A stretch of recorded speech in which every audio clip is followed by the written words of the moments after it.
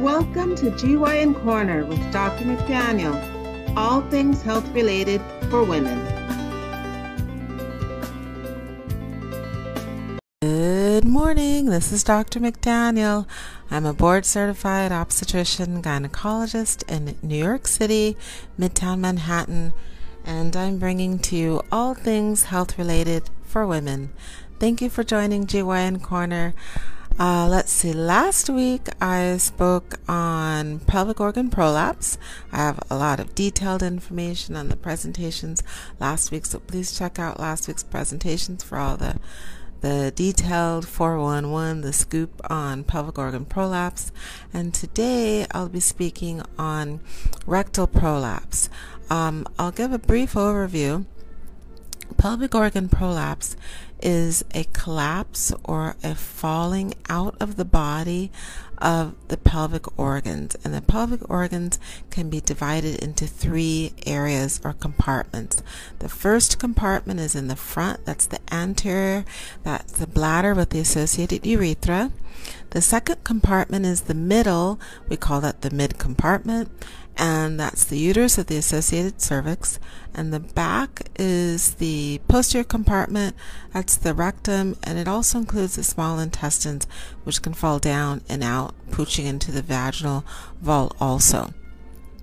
So all of those organs, due to constant repetitive stress or pressure on the pelvic floor, which is the muscular sling or the muscular kind of mat that supports those pelvic organs in their proper position in the body. Now, if there's constant stress, strain, or pressure on the pelvis, the muscular floor of the pelvis, that will cause the muscular floor or that base to become weak and to become lax and to kind of sink or fall out of the body. And the weak points are the urethra, the vagina, and the rectum. But predominantly, and those organs can slowly start to bulge into those different three openings or orifices, but predominantly the largest and the weakest point is the vaginal opening or the vaginal vault. So all of the pelvic organs can start to fall into the vaginal vault from their respective locations. Now, things that will cause a weakening of the pelvic floor, predominantly the top ones are pregnancy and a vaginal delivery. With or without a vaginal delivery, pregnancy by itself can do it. Obesity, chronic coughing, constipation, and frequent or chronic heavy lifting. So I remember years ago when I was a little girl, my parents had made some comment about women aren't supposed to have jobs where they're standing on their feet a lot. Women are supposed to take breaks. I didn't know what they were talking about. But I realized years later, after medical school and GYN, they probably didn't know why they were saying that. They just knew it was like a health issue for women to have jobs where they're doing a lot of heavy lifting or standing on their feet. But I realized that's probably what it was, because if you're on your feet a lot and if you're doing a lot of heavy lifting, you can weaken the pelvic muscles. And if the pelvic muscles are weak, you could have pelvic organ prolapse. I just remember my parents saying that. I think I was maybe 9 or 10 years old, so unfortunately that was a long time ago.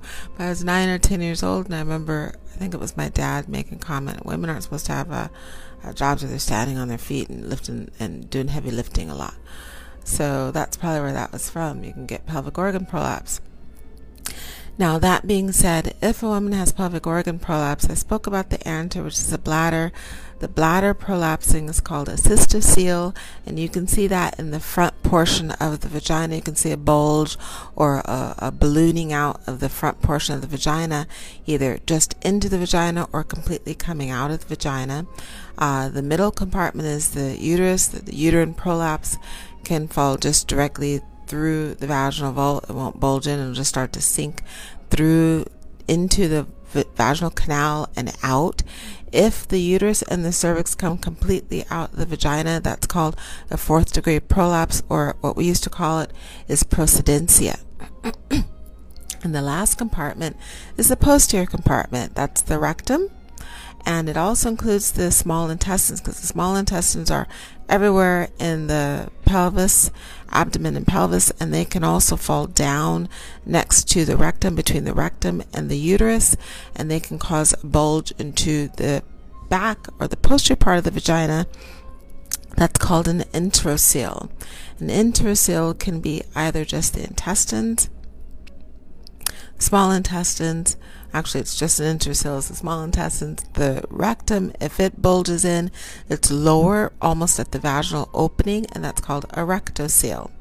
Now, if the intestines or the rectum falls into the vaginal vault, only when she's coughing or bearing down, that's a first degree or a mild prolapse.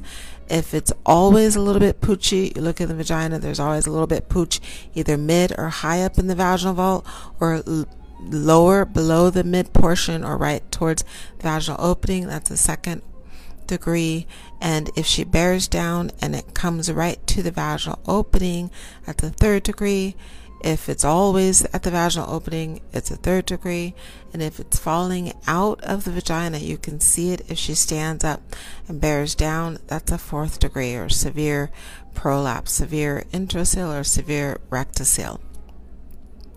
Now, the main signs or symptoms that a woman may complain of will be lower abdominal pressure, heaviness, low back pain, or what is actually stated often is a pulling sensation in the pelvis. She could also complain of difficulty having a bowel movement, and it won't be constipation because the bowels won't be hard. It'll just be she has to bear down a lot. She feels like she has to go, but she has to bear down a lot, or she has to push on her belly to get the stool out. Or some women will actually tell me that they found that they can position themselves unusual way and then bear down to kind of get that force or the vector to push the stool out, or they'll put their fingers in the vagina and push up to put a lot of pressure against the back of the vaginal wall where the bowels are pooching into the vagina. They put their fingers in and just make a barrier there.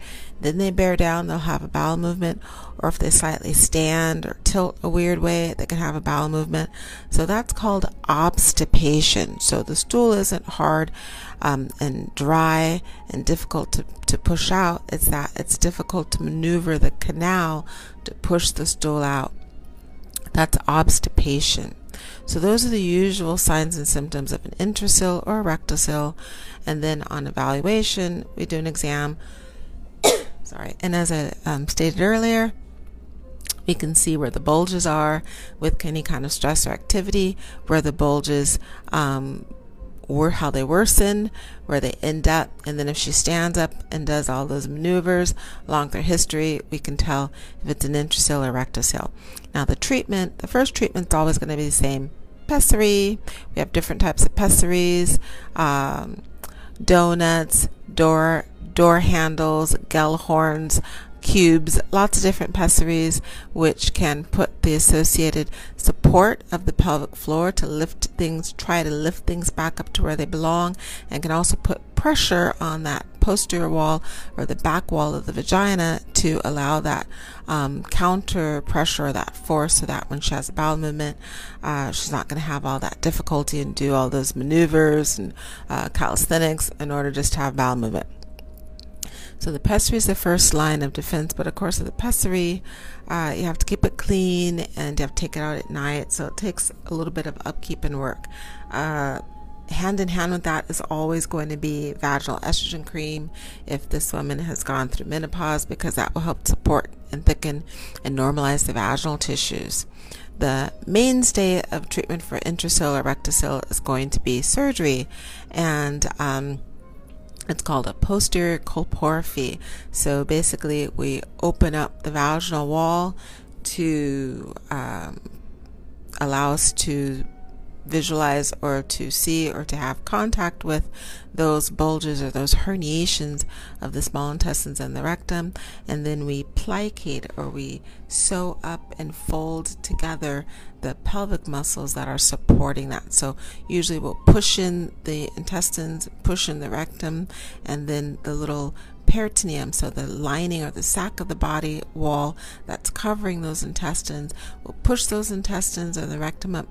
We'll take that lining or the peritoneal lining and we'll close that off, so we'll tighten that up. But that's just a very thin, kind of flimsy bag that's holding the intestines and the rectum up. So we'll tighten that bag up, and then we'll plicate or sew up the pelvic muscles to help support, give the strength to that area, and then close up the vaginal wall.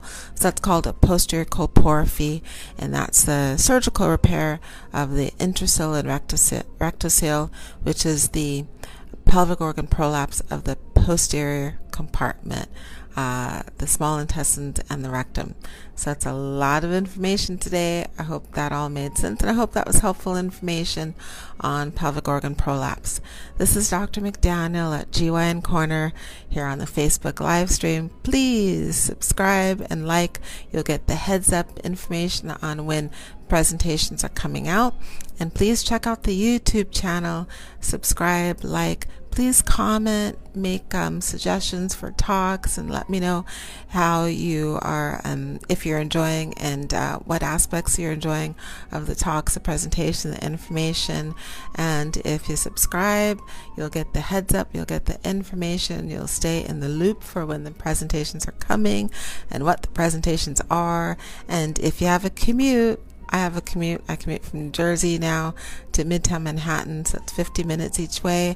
I love listening to podcasts. They're awesome. You don't have the issues with the internet. I have issues with the internet when I'm on the train. If I listen to a podcast, I don't have those issues. We're on 8 platforms for the podcast. Most popular are iTunes, Apple iTunes, Google Podcasts, Anchor, and Spotify. So please join us with on GYN Corner with the podcast.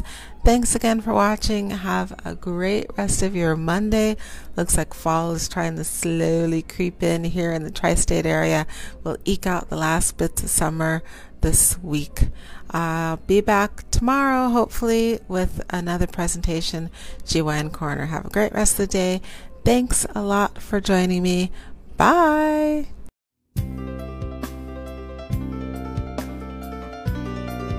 Thank you for joining Dr. McDaniel at GYN Corner, all things health related for women. Please subscribe and join us again soon for another episode.